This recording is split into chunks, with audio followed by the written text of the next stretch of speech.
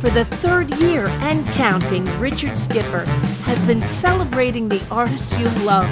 Richard Skipper is all about celebrating life, art, and his guest body of work. Please join us while he showcases these diverse and talented individuals. Here's Richard Skipper. Happy Monday, everybody, and welcome to the latest edition of Richard Skipper Celebrates.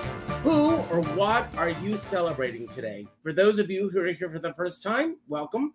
My show is all about celebrating life, celebrating art, celebrating artists, and we have a phenomenal artist waiting in the wings. Today is National Adjust Your Chair Day. Now, I know that sounds bizarre, but a lot of people have a lot of back problems. And if you are someone who sits all day at a desk, it's time to adjust your chair. Get up, go out and do something nice. Go for a walk if the weather is permissible. It's not here in New York today. Sorry, Natalie, it's a horrible day here in New York. It is National Pay Back a Friend Day. So if there's anyone that you owe money to, today is the day to clear all of that. It's also National Black Poetry Day. So we celebrate our Black poets and the contributions that they have made to our lives for now and forevermore.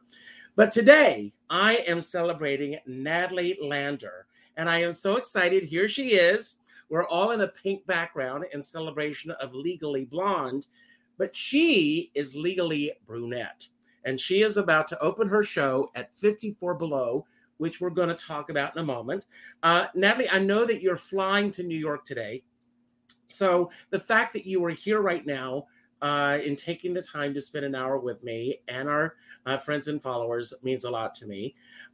Besides the fact that you're about to open this show at 54 Below, who or what are you celebrating today? Well, oh my gosh. First of all, I want to celebrate you, Richard. You're so fantastic. I love your energy. I love everything you put out in the world. It's such a wonderful thing to have people like you who celebrate. And that's something that's so important in life. And one of the things that I am currently celebrating and reminding myself to celebrate are the small things. You know, sometimes we get wrapped up in celebrating these big wins, but sometimes celebrating the little things is what's really important and what keeps you going. So in this moment, I'm celebrating that I made it on time to this. Well, I thank you. Well, let's celebrate somebody big, okay? Let's start there. Okay. And that's a mutual friend of ours, Mason McCauley. Mason, I reached out to him on his birthday, and he was telling me about your upcoming show and how excited he was about it. And I said, do you think she would come on the show? And he said, I think so. He reached out, and you answered immediately. So thank you, and thank you, Mason. I love him so much. I have a lot to thank Mason for. In fact, so not only did he get me on this show with you, which is so fun, but he is the reason that I did the Legally Blonde reality show back in 2008. We're going to talk about that in a moment. So it's really all Mason's fault. Natalie, you've had... you were born into the world of show business. I asked for a photograph of you at 5 years of age. First of all, I love the photograph that you sent. I'm going to share this with everyone now because anything with kittens in it, I'm a goner. But in addition to that, your incredible father, David Lander here. When you look at this picture, and you haven't changed a bit, I might add. But when you look at this picture, what are your memories of this? Well, I mean, first of all, is that the cutest cat that ever existed on planet Earth? I mean, I've never seen a kitten that looks so kitteny to me. I think sadly that cat didn't really live very long. No. Sorry about that. No. But I remember, that was a time when I was really starting to discover and understand kind of what my dad did for a career and a living. And I remember just thinking how cool that was and how I wanted to be just like him and do that myself. Mm-hmm. So really around age 5 was when I really started to discover what performing was and what it meant and all these things. What is your earliest memory of seeing your dad as an entertainer? I don't call him a performer. He is definitely an entertainer. So I think I might have been, I'm not sure how old I was, maybe about 3 years old. And I don't know if I have memories of this because I've been told the story or if I actually do remember, but I was watching an episode of Laverne and Shirley. And, you know, the entrances are obviously very big deal on that show. And, of course, my dad comes through the door on TV, and now he's watching it with me. And when Squiggy goes to make his exit, he walks out the door, and I, as a 3-year-old, walked behind the TV to look behind it to see if a tiny I'm going to tell you a funny story. I had a Yorkie named Horace Vandegelder, believe it or not. And Horace was obsessed with television. And the first time that I realized that he was obsessed with television was I was watching Cindy Adams one day, and she had 2 Yorkies on her lap. And one of the Yorkies jumped off of her lap and ran off camera. And my dog jumped off the sofa and was behind the TV, scratching at the TV, trying to. So this memory of you with your father reminds me of this great story. They basically have the intelligence of a Yorkie. No, I'm not saying that at all. But or my Yorkie had the intelligence of a human being. So that's actually true. When you first became aware of this, when did you first start exhibiting talent so that your mom and dad knew that, and your mom, Kathy, so that your mom and dad knew that you had a gift yourself and that you should be in this profession? Well, I know that, and there's video evidence of this. When I was about 5 years old, I played dress up in my mom's closet and did a striptease. And I think at that point, my parents were like, we got to shape this a little bit. Because I was just kind of strutting my stuff on the runway. And I used to also be very clear about what I wanted from my audience of my parents. So I would say, so when you watch me do this, you have to go, oh, isn't she so good? Oh, isn't she great? So I would also give my audience direction too. So I think they knew early on that they were kind of doomed to have a performer child. Now, did both of your parents start out at an early age themselves in the business? So, you know, my mom grew up in the business because her father, Freddie Fields, was a very big agent. So yes. She grew up immersed. Well, let's tell everybody who he was the agent for. Yes. His biggest client was Judy Garland. Yes. Judy Garland, Frank Sinatra, Barbara Streisand. He was the guy. He was the guy. And so my mom grew up, you know, really immersed in a show business family. But I don't think she started acting. You know, she really started to explore acting when she was like in her 20s. And then my dad, on the other hand, his parents were school teachers, and he grew up immersed in the arts just by the fact that his dad loved theater and used to take my dad and his brother to theater all the time.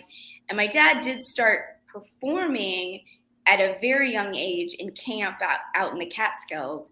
And he went to the High School Performing Arts, which is now LaGuardia High School. LaGuardia High School. Yeah. And so he started very young, and where my mom grew up around it in a different way, and then she started as a professional and did, you know, 2 movies right off the bat as leads, and then decided that it wasn't for her, and she became an on-set photographer for many years and was always involved in the show business world, but in just different capacities. I always love the fact that when someone says it wasn't for me and they're smart enough to know so, and they switch, I mean, sometimes the business is telling you that you're not right for the business, which is not the case in your family's case. But the fact that your mom knew that it was time to shift in her own profession.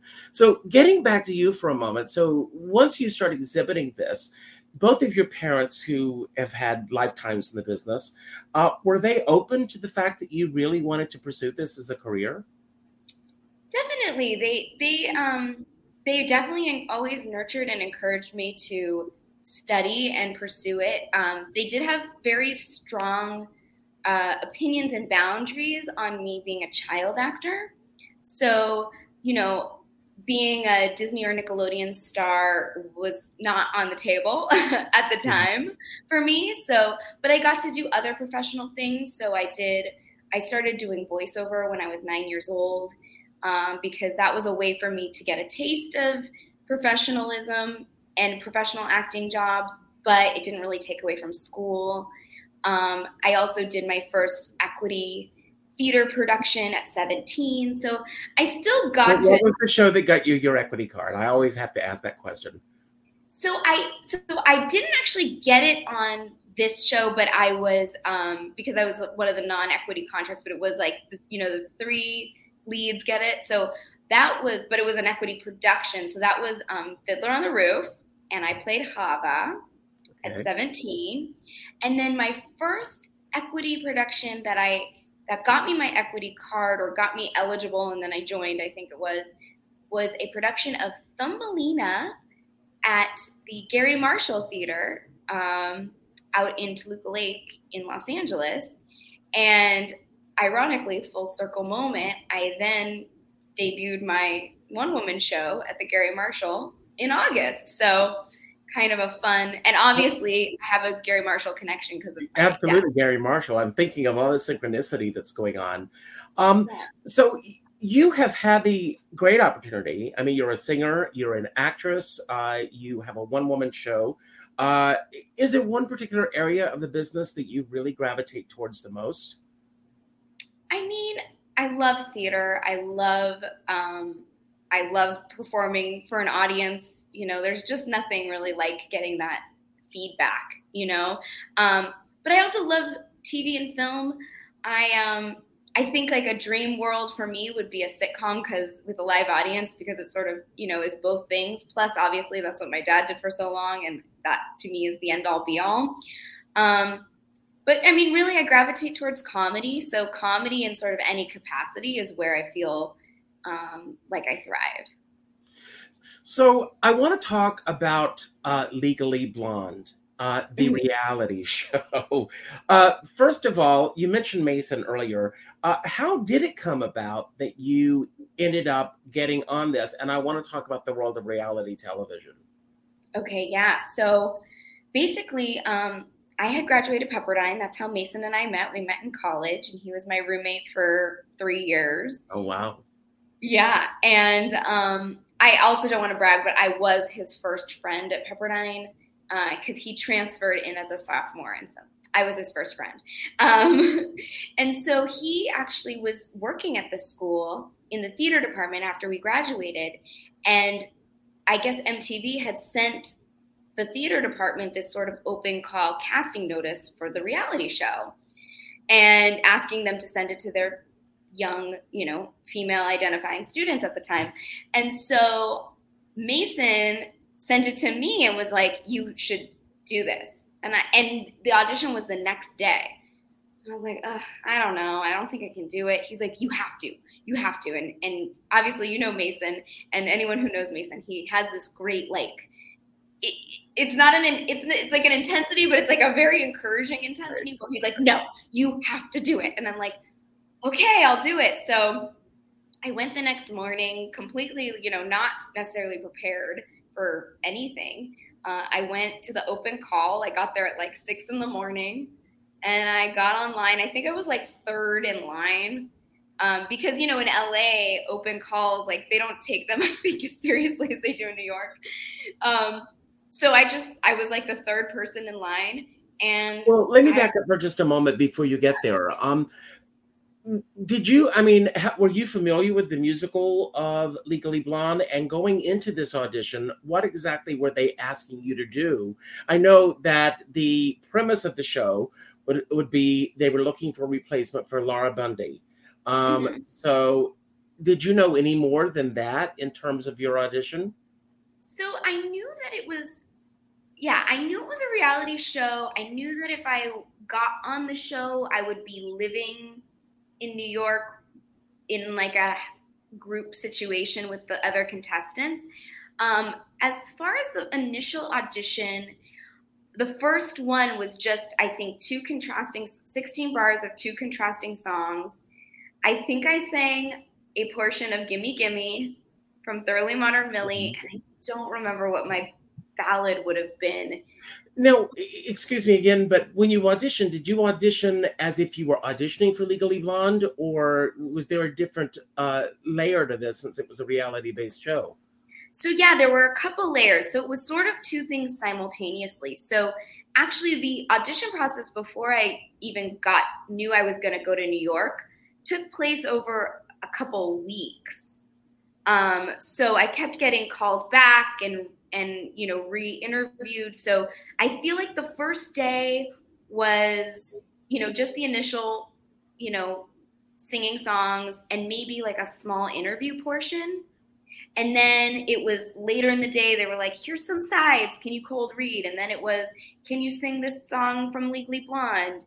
And then it was like, can you learn this dance? And I kept getting called back. Like the next day would be like a new set of sort of things. So I feel like it was the second day where it was more focused on actual Elle Woods, Legally Blonde stuff. But I was interviewed because they want to see, what kind of reality TV story you have. So they interviewed me all about, my upbringing, my family, where I came from, all these things, my dreams, my goals. And, they, try to figure out if you're going to be kind of dramatic and all these things. And so there was that whole reality aspect of it, and everything was filmed. So it was different than like a regular audition where, audition processes are pretty private. This one was like, you signed all these waivers saying, if it goes on TV, you can't be mad about it. So that was that. Yeah. So from the time that you first auditioned until you found out that you were going to be part of this, what was the timeline? So it was definitely over a month. I had auditioned for, my first audition was in January of 2008. And then I didn't leave for New York until the end of February of 2008. So it was about a month, about almost 2 months actually, because they would keep bringing you back, and then I'd have phone call interviews, or then they'd be like, I had to go through a lot of like psych evaluation and like physical exams, all these steps to get approved to be sent to New York to be on the next round of competition, which was just the top 20 of us. So then 20 of us all came to New York and then competed, went through a whole other audition process to be in the top 10 that actually lived in the house. So when I left for New York from LA, they told me on the phone, they were like, well, you have to prepare to either be here for, the next 3.5 weeks or 3 days. So I didn't know if I was going to get sent home right away or if I was going to stay the whole time. I want to ask about that because, when you go into any show, you audition, you get cast, and the show goes on the road. You are definitely going out of town. But what does this do for you psychologically, not knowing whether or not, how do you plan your life out, not knowing if it's going to be 3.5 weeks or 3 days? What's the psychological aspects that you bring to the table with that? Yeah, it was really difficult because at the time, I was 24. My priorities were really different. Like I had a different life. So I was a waitress at a restaurant here in LA, and it was like a really, a coveted serving job that I had. And I couldn't afford that if I got all my shifts covered for 3 weeks and then I had to come back after 3 days, I couldn't afford to not work for 3 weeks. So I remember actually on the phone, like sort of trying to gauge from the producers what the likelihood of me staying. And, they couldn't really tell me yes or no. But I think they had to have an idea of who they wanted. They'll never confirm that for me, but I kind of feel like it was a puzzle that they knew was going to fit together a certain way. And like, unless something went horribly wrong, I'm sure there were variables like, where I might not have made it into the top 10, but I think they kind of knew I was on the trajectory to make it in. So I remember on the phone, I was like, yeah, I mean, I don't know what to do. I don't know if I want to get all my shifts covered. And the producer just sternly kind of was like, just get them covered. And I'm like, okay. And so, I kind of took that as my sign of I'm going to make it into the house. And who knows, maybe that was just mind over matter or whatnot. Well, I mean, I in your press notes, it says that this show that you're doing is based on your journal entries. Were you always a writer, or did the writing come as a result of you of this journey that you are now on? I think I always was a writer, but didn't really know it. And so, I always wrote like fun little like sketches and short films and things like that. Like I was always very creative like that. And my journal specifically, I never actually really kept a journal strictly until that point. And I just knew at the time I needed to keep a record of what was going on because I knew I was in such a unique experience that I wanted to be able to look back and remember how I was feeling and what was going on. And I actually had forgotten that I even had this journal until about 4 years ago when we were moving, and I found it and I was like, what is this? And I opened it and I'm like, oh my gosh.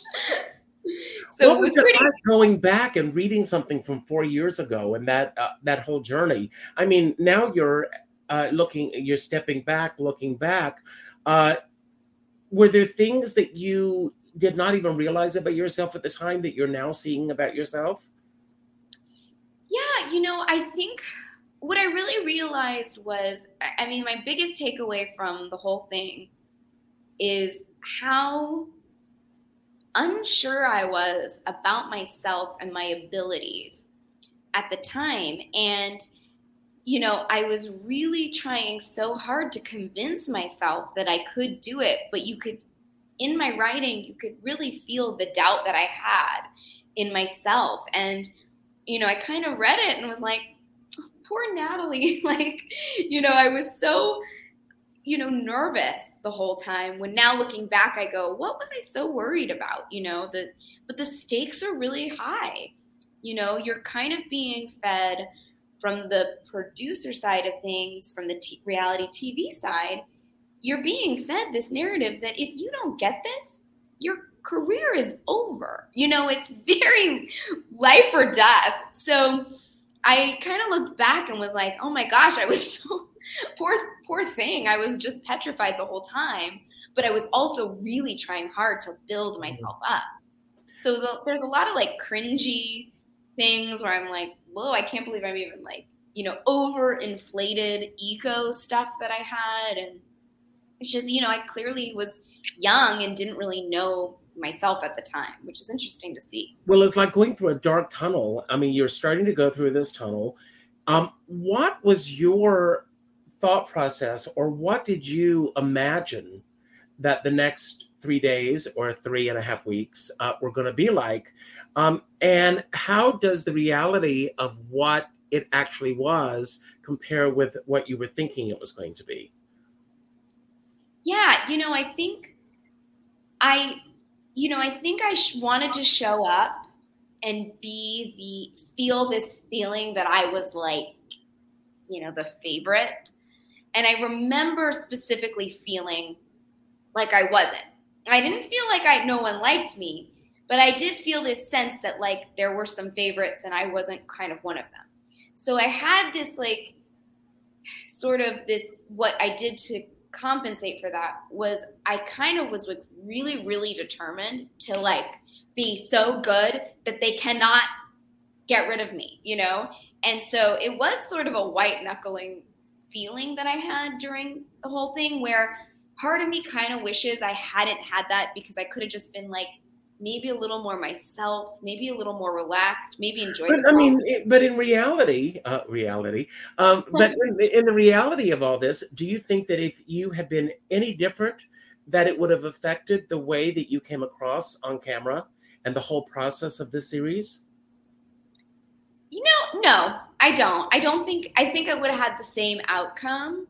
I think maybe the only thing I would have liked would like I look back and I watch some of the show and I'm like, oh my God, it's so embarrassing. I'm like, I kind of was a little robotic because I was trying so hard to be so perfect, and that's kind of exhausting, and now I'm like, oh, I wish I had just loosened up a little bit. But, it was the choice that I made at the time because I also was savvy to the business and savvy to what reality TV can do to people.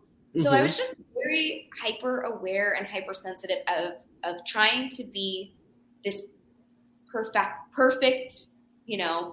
person on camera. Were you given any advice from family members or anyone in terms of how to respond to everything that was happening around you? Because I can imagine, and you must have felt like you were in a cyclone. Yeah. I mean, I really tried my best to stay as neutral as possible and stay out of any drama with any of the other girls. They try to get you to kind of like give your opinions on them. And I think I stuck to that. I really did and I honestly, like, personally, genuinely liked everyone there. So I really did my best to stay as neutral as possible. Well, I was going to ask, were you able to form any friendships during this time frame that you were there? Yeah. And to this day, I'm friends with, all 10 of us. If I called one on the phone and was like, hey, like, how are you? They would answer my call, or they text me back, or we get a lunch or things like that. But 3 of them I'm like particularly close with and have stayed in touch with, which has been really cool. I mean, one was at my wedding, and another one, we lived with me and my husband for 3 months in LA when she was on tour. And, we all just like we did have a really unique, special bond because we were kind of put through this very bizarre, process that not many people understand firsthand, Well, I mean, all of this is so fascinating to me because this idea of what reality television is or is not. Have your perceptions of reality television changed because of this experience? And if so, I mean, when you're looking, or if you even watch other reality-based shows, do you have a skewed way of looking at those shows? It's interesting. I mean, what I will say is reality TV is real, like all the emotions are real, all the feelings are real, all the stuff you see is real. Is it possibly manipulated? Are you sort of like kind of like producers telling you things, getting into your head, which makes you sort of start to like pick yourself apart and doubt yourself? That is part of it too. But I feel like that's kind of also sometimes what happens, like when you're doing a very dramatic, film, and a director has to get you there. So they kind of have to get in your head and, torture you. I'm just kidding. Are you getting most of your advice from producers or from the director? Wait, I'm sorry, say that again? Are you getting most of the advice or the feedback from producers or the director? Mostly from the producers, because they have all the field producers there that are interviewing the entire time. And so that's one thing when I watch reality TV now. I am a big fan of Bachelor franchise.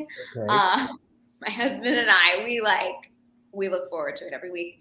And, when I see some of the girls or even the guys get so stuck and in their own way and self-deprecating and fearful and all these things, I am like, no, don't let the producers get in your head. You're fantastic. Like, it's just like, you just know that someone, it's like you say one thing and you're like, I actually do speak about this in my show where like, there was one audition where I was like feeling really good and the producer was like, oh, really? And you're like, well, yeah. And they're like, are you sure?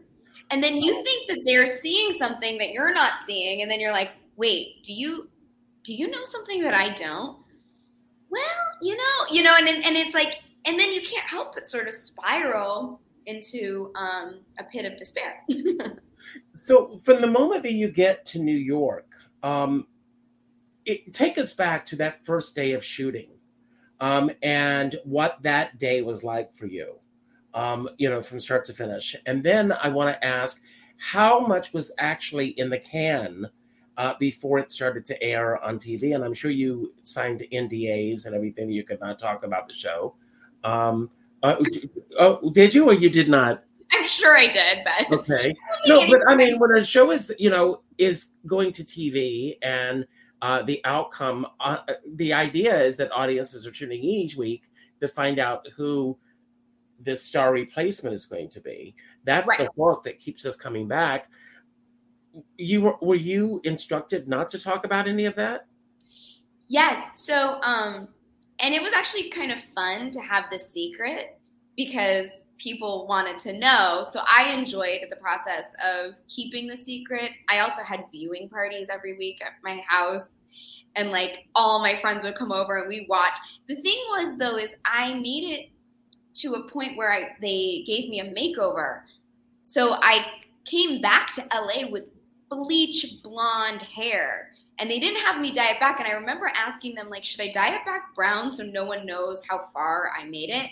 And no one really thought it through, and they were like, no, keep it blonde. So then I did, but then I come home to LA and everyone's like, something happened. Like, like everyone's like, everyone thinks I won at that point because I come back and I'm so blonde. Spoiler, I didn't win, obviously. Well, go and see the show, everybody. It's yes. So basically I come back with this bleach blonde hair. So there were certain secrets I couldn't quite keep because everyone knew that I obviously made it to a certain point. But I definitely kept who the winner was a secret. And actually, the night I got eliminated, I think my mom knew because obviously I called her when I got kicked off the show. But when it was the episode I got eliminated on, and I had a huge party, and no one knew. And actually, my friend, a family friend of ours, his 5-year-old daughter, who was very, very big fan of Legally Blonde at the time, she came, and so she's there watching the episode, and she's with me, and she's so excited. And then I get kicked off, and she starts sobbing and like is so upset.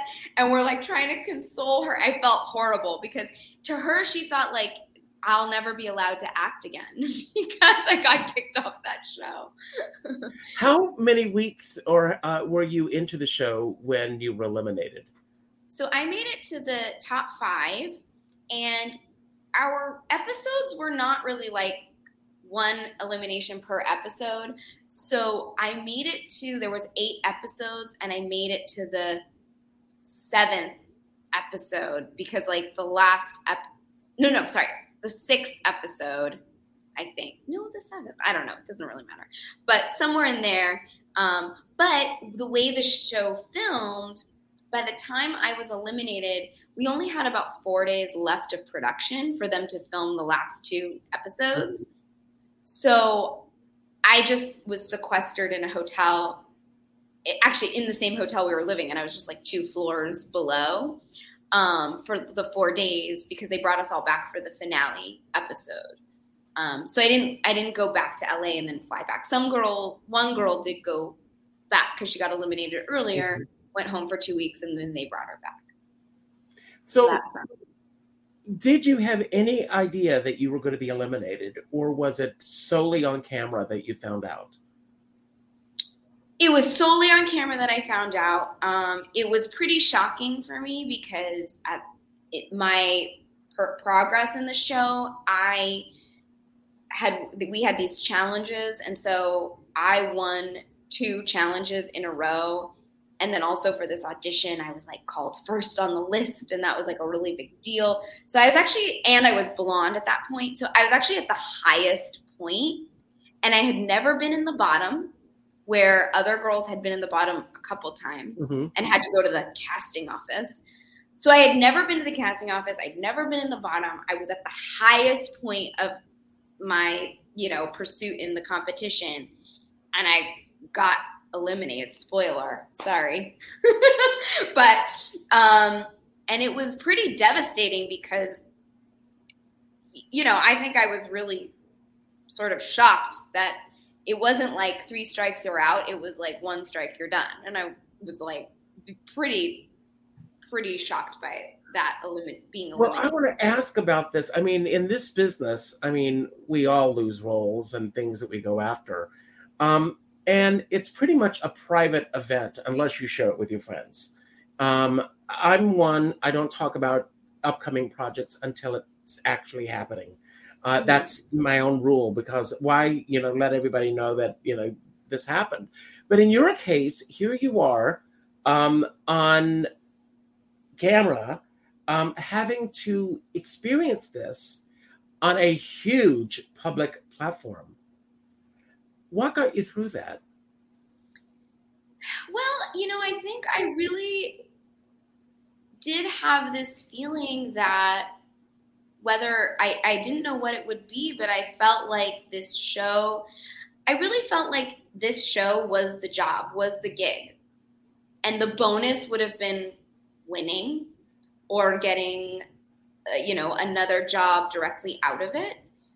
But I really did look at it as like, at that time, I was like, this was the job. I booked this job, and this is as far as my episode arc went. And, that was kind of what it was. And I felt like I did my job, and I knew that there would be other things, down the pipeline for me. So, well, speaking of down the pike, how did your life change from once these episodes started to air and you're part of this major series on MTV? Yeah, it actually was interesting. It didn't really, it really wasn't, the way I left the show was I thought this was going to be the launch, right? And it really wasn't. It was at a weird time where social media wasn't quite a thing yet. It was in 2008. And so it was right before like the boom of Twitter and all these things. So it was sort of like this strange, like in-between phase where it didn't necessarily like launch my career into this next level. If anything, I did get recognized, and to this day, people are always like, I feel like I know you. And I'm like, I look at how old they are, and I'm like, you probably watched this reality show, But other than that, like, it's interesting. It didn't like do anything. It didn't really do anything, but it didn't do nothing. It didn't like do anything bad, which I think was my biggest fear, was that it was going to taint me as this, like, all of a sudden I was this only known for reality TV. So in that sense, it was a success because it didn't hurt me in any way, shape, or form, Great. I want to move forward. So 4 years ago, you discovered these journals that you had been keeping through this. When did the seed go off that this is a one-woman show? I want to put this story on stage. When I found those journals, it was kind of right away that I thought, I have to do something with these, and I don't know what it is. And, I had always been sort of like, people had always told me, oh, you should do some kind of one-person show, not necessarily based on the Legally Blonde thing, but like based on something in my life. And I'm like, I don't know. Like, I could never really find my hook. And then when I found these journals and I read them, and I'm like, oh my gosh, this is so silly. It was sort of like this snowball effect where like I transcribed all the journals. And then as I was doing that, it really sparked a lot of memories I had from the show that weren't necessarily in the journals. And then when I started to think about, my journey on the show and my personal arc on the reality show and the music from Legally Blonde, I was like, this works so well. And like, I felt like it had just this natural emotional arc to it. So it was really, once I started putting the pieces together, it came together very effortlessly, I felt. So once you've got the story, you begin to put a team together. How did you go about choosing your director, your musical director, and the people that are part of the Natalie Landers story? Yeah. So basically, my director named Matthew Levitt, he actually and I worked together. He's a writer, and we worked together on a play he did right before the pandemic. And we were made friends during, the pandemic. And one day we got together for lunch, and actually his dad was a writer on Laverne and Shirley. So we have a lot of like family connections, even though we never knew each other growing up. So we had a lot of like interesting crossover. And he came to me because he has a theater company, loves to produce theater, loves to write, loves to direct, and was like, this pandemic, I don't really know what's going on with it, but I think, one person shows will be the easiest to put up because you don't have to worry about a cast. And he said, do you have anything, or do you want to write something? And I was like, well, it's funny. I've been kind of playing around with this thing, and I'm not really sure. And it's a first draft, and it's really bad. And do you want to read it? And he was like, yeah. So he read it, and he was like, I love this. I want to work with you on it. So we basically, for a full year, developed the script together. And I went to his house every week. And basically what we would do is I would give him a journal entry and tell him what I wrote. And then he would ask me questions about it and like ask me how I was feeling, other things, and it would spark other memories. And then I'd be like, oh my gosh, that reminds me of this thing that happened. And then I'd go away for a week and I'd rewrite it. And then I'd come back and I'd be like, okay, this is what I have now. And so then that's how we did it. And we, excuse me. You're excused. Yeah. And so then we just came back and that's how we did it for a full year. And it was just kind of like me refining it until it got to this place. And then my music director in LA, who unfortunately won't be able to join me in New York because he's working on something else. His name is Michael Sobey, and I came to him and I was like, hey, so I'm doing this thing. I butchered all the Legally Blonde songs. Can you make sense out of this? And he was like, sure. And because I sing all the songs from Legally Blonde, the musical, but with parody lyrics. So I've rewritten the lyrics to match my journey and my story. And they're all cut and like cuckoo. And they have, they start and they stop and they have monologues in the middle. And it's kind of, a crazy thing. But he made sense of it. And and it was great. And then my producer in New York, her name is Jen Sandler. She actually was the one who came to me last year and was like, would you ever want to do a one-woman show at 54 Below? And I was like, funny you say that. I have this thing that I'm working on. And so that was kind of how that happened. And then that inspired me to go to my friend Joe Blairy over at the Gary Marshall. And I was like, when 54 Below wanted to do it, I was like, well, I can't not do it in LA. So I went to him and I was like, I have this weird show. And I actually just wanted to test it at the theater. Like, could I just do like a workshop of it at the theater? And he got super excited about it and took it to this whole other level at the Gary Marshall Theater and made it a full theater production. And they built me a set. And then it became what it is. And now I'm taking it to New York this week. And so, it all just really came together very easily, that's how I felt like I knew it was the right thing to do when the pieces were just kind of happening. Well, I mean, hopefully this is going to lead to longer runs, everything. Each day on the show, I choose a word of the day. Okay. And the word I chose today is excellence, because that's what you exude for me. Excellence in terms of your process, in terms of the work that you do and everything. If anyone responds with excellence, hashtag excellence, you'll win today's giveaway, which is a surprise. I'm not going to tell anyone what it is. You'll just get it in the mail.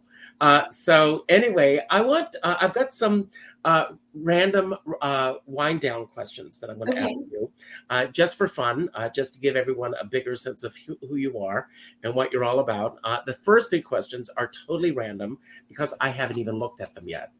And the first question is, What's the best job that you've ever had in this business, besides what we're talking about?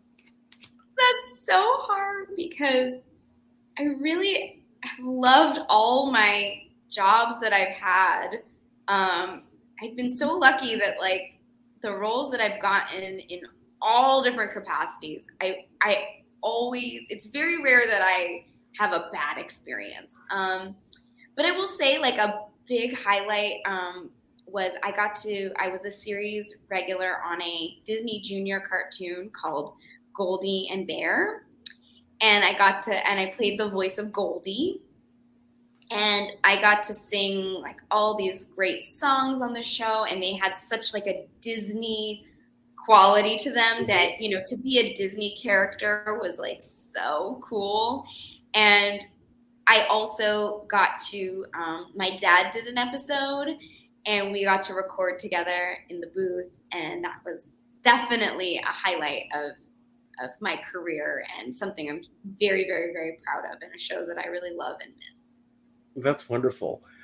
Next, it's actually a statement. It says, say no to something you don't want to do. I'm going to rephrase this a moment. Have you ever said no to something in the business that you later regretted? And have you ever said yes to a job, and you don't have to give away the details, that you later regretted? I will say I've definitely said no to things, and I'm usually pretty clear on where my boundaries are, and so no, I don't have regrets on that. Good. I'm glad to hear that. Yeah, because I just really do. I feel like I know what feels right to me, and I really trust my instinct on that. It's actually been very, very rare. I'm pretty much a yes person. I'm kind of a yes, like throw anything at me. I'm game for anything. Will I say it if I said yes to something that I regretted? No, because you know what? Even something that like the worst thing I ever did or whatever it was, I still have like a funny stories that have come out of all those experiences. So I never regret that, because at least I have fun stories to tell at parties. That's great. Now, this card is called a new card. I don't even know what I'm going to read here, but I'm going to use this, and then I'm going to find a way to make this work for you. It says, use the word new to create excitement and interest. For example, this is a completely new idea. So novelty is found to be one of the most appealing qualities for the mind of a modern human. By merely calling something new, it's being perceived as better, whether it's an idea or smartphone. You're doing this show at 54 Below. What makes this show newer, other than the fact that new dates, than what you did in LA? Yeah, well, I think what's going to be exciting is I'll have a new audience with a whole new perspective, because, you know, I think a New York audience will appreciate it. Not that an LA audience didn't appreciate it, but I think a New York audience will appreciate the musical theater Broadway audition process from a whole other perspective than what my LA audience necessarily had. So I'm very excited to get their new perspective. And you're really around the corner from, was it the Palace Theater where Legally Blonde was? Yeah. Yes. So you're literally right around the corner from where the Palace Theater, where Legally Blonde originally began. So what is the hardest decision that you have ever had to make in your career?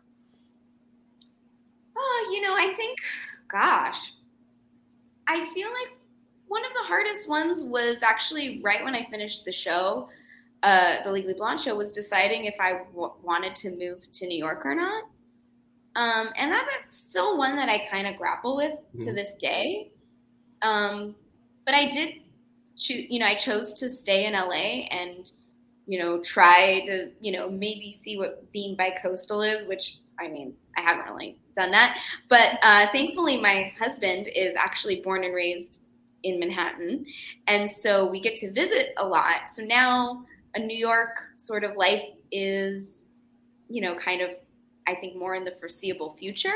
Mm-hmm. But that was really hard. I definitely went back and forth on that. And I ultimately decided I didn't want to struggle in New York, that I'd rather try to struggle in LA.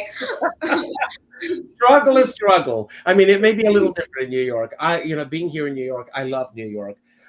What one thing do you wish that you had done differently in your career, if anything? I mean, look, I feel like everything leads you to this moment in life. And so, I'm happy, all the decisions I made have led me here, and it's the right timing for me. I think looking back, if I were to give myself any, younger Natalie advice, actually, it would be to actually cultivate my talents and nurture my talents as a creator sooner, and not be so afraid of that. I think I was really intimidated by writing and creating my own work because I didn't really know if I was good enough, or if I even deserved that kind of title of whatever I thought it was at the time, power or things like that. And now I'm like, no, it's actually, feels like a place that I feel like I really enjoy and fit naturally, and sort of wish I had leaned into that a little sooner. But, I wasn't ready to tell any of these stories until now. So, well, timing is everything. Now is the time. What was your biggest find working on this show in terms of an aha moment that happened for you, Natalie Lander, doing this show? I think something I didn't realize was I was still carrying around a lot of emotion from the show 14 years later. Wow. And I didn't necessarily realize that until I started working on it, and it brought up a lot of feelings for me. And so I think the biggest aha was finding that and being able to reconcile it and let it go finally, and make peace with the process and turn it into, now I have this new story of Legally Blonde instead of my old narrative, which was I didn't get it. I got kicked off. I never did the show. I never did this, whatever it was. I never got to play Elle Woods ever. And now it's like, no, I have this new story. I took this thing and I made a new experience out of it. And how cool is that? So I love it. Absolutely. I'm writing a one-man show as well. So, and I know the process. I've done this before, and it's a lot of work. And so kudos to you and what you're doing. What's the cost to your career by remaining where you are? You mentioned a few moments ago that you grapple about whether or not to move to New York or anything. Are there any drawbacks to remaining in LA? Or, we live in a world now where, thank God, you can travel back and forth. But are there any drawbacks to remaining where you are rather than making the move? I don't think so anymore. I think I used to think that. I used to go, what if, a lot. But I feel like, for me, LA is my home. I have my family here. I have my network of friends here. I have my network of everything here. So I feel like, I really made the choice to stay and put down roots and commit to this LA lifestyle. And I know that New York will always be there. And if I ever decide to go, I can go. And actually now that things are on tape, I really can be here in LA and audition for things in New York. And if something brought me there, then, we would go with bells on. That's wonderful. Now, you mentioned that you recently got married. Is your husband in the business? Yeah. So we met as actors together in a play, and it was a showmance. And okay. That was 13 years ago. Congratulations. That's good. Yeah, thank you. And we got married 5 years ago, and Jared is his name, Jared Hillman. He has since transitioned away from acting, and he is now a director and a writer, and he actually directs a lot of commercials and specifically a lot of kids content and things like that. So he's got a great niche he's found. He works for companies like Mattel, which is really cool. And he gets to play with toys all day. So that's wonderful. So as I mentioned, the word of the day is excellence. I see that we've only gotten 4 people who have commented with hashtag excellence, but a few more. I'm going to ask a couple of more questions just to give people a chance to do so that you'll get a fabulous prize in the mail. We talked about where you've been to get to this point. You're about to fly to New York. How long will you be in New York? I will be there for a full week. So just a week this time. So I get in like late tonight, or early Tuesday morning. It's kind of a red eye thing.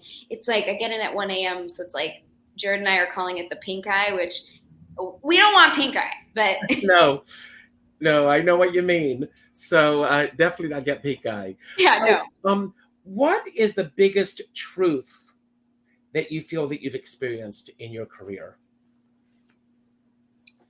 I think the biggest truth is that I feel like if I am my own, North Star essentially, and follow my own instinct and intuition on all these things, that there's no wrong decisions. And, I feel like as long as I, know who I am and I stay grounded and I'm grateful for, celebrate the little things, that I'll always be on the right path. Now, we have a comment from one of our viewers. I'm going to read the comment, and it says, "This is such a great interview. Thank you. Natalie is wonderful as always, and Richard, you are an amazing interviewer." And that's Kathy Fields Lander. Thank you, Kathy, for being here. Kathy, come on the show. I'd love to have Kathy on the show. Oh, yeah, she's got stories. Oh, Kathy, contact me. Natalie will tell you how. I'll connect you. Now, this is going to be a strange question. What true crime have you been most tempted to commit in your career? Oh my God. Well, sometimes you might want to, off someone for a role. No, I'm kidding. What true crime? Oh my gosh. I mean, let's see. Gosh, I would think like the worst thing I'd ever want to do is like steal a purse from like Chanel. Now, I'm going to ask you this question, and Kathy, since you're here, you can answer as well. When you were a child, and we've already seen this adorable photograph of you, did you fit the mold of a perfect child? My mom can answer that. I think you were. I think you are. I think you're perfect as you are. I think I was a good kid because I had good parents. So, I learned from them. That's wonderful. So we're going to do a giveaway right now. And thank you all for being here. Don't go anywhere for a moment. Thank you all for being here today. And Kathy, thank you for being here as well. It's great to see you. And Sherry Callahan from Myrtle Beach, South Carolina. She's on a roll. She wins a lot, but she shows up. So, Sherry, I will get your prize out to you. I want to thank you so much for being here, especially on a day. What time are you flying today? 5 p.m. So it's 10 a.m. here. So I have a nice, we're leaving it for the airport around 3. Okay, well, travel safely. And if I can get there, I'm going to be there cheering you on as well. I can't wait to see the show. I want to thank everyone for being here today. As I said, the word of the day is excellence. I'm going to change the scroll here at the bottom.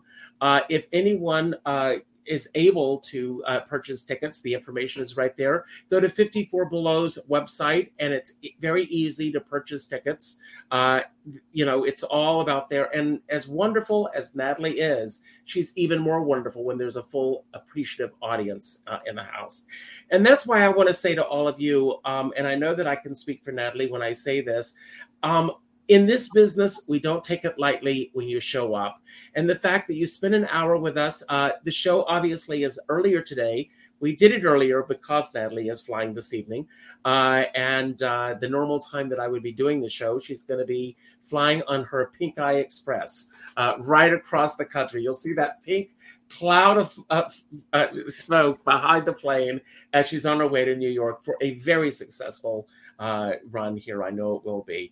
So thank you all for being here. As you all know, I always end every show by telling everyone to go out and do something nice for somebody else without expecting anything in return. Go to your Facebook friends list. Natalie, are you on Facebook at all? Yes, I am. Yes, well, you do the same thing. Go to your Facebook friends list, and the sixth name that pops up, reach out with a phone call. Not an email message, not a text message, not a private inbox message, a phone call, and let that person know what they mean to you. Let them know about this show. Leave a comment on the YouTube after today's show. Share this with your friends. Let other people know about these upcoming performances. And as my dear friend Sean Moniger always says, we're all in this together, but we're not in the same boat. And as you all know, I always say, if you're going to go out in a boat, make sure you bring a skipper along. So I'm going to leave the screen, Natalie, and I'm going to give you the final word. It can be about anything that we talked about today that you want to build upon, anything that we didn't talk about that you wish we had, or just any final message you want to give for everyone who's watching right now. I thank you for your role in excellence in this business. Keep doing what you're doing. You are really a great guest. And I hope that anytime you have anything to talk about, that you'll keep me on your list and that you'll come back and do the show again. So it's all yours, and don't worry about how to end the show. As soon as you say goodbye, the final credits will roll. So It's all yours. Thank you for being here today. Well, thank you. Well, no pressure at all. Well, first of all, I just want to say, Richard, you are a beacon of excellence, and I feel like this show is such an uplifting, wonderful thing, and we're all better people for being in your world. And I guess the one thing I want to say is, let's just clarify, I hope I don't get pink eye on my flight.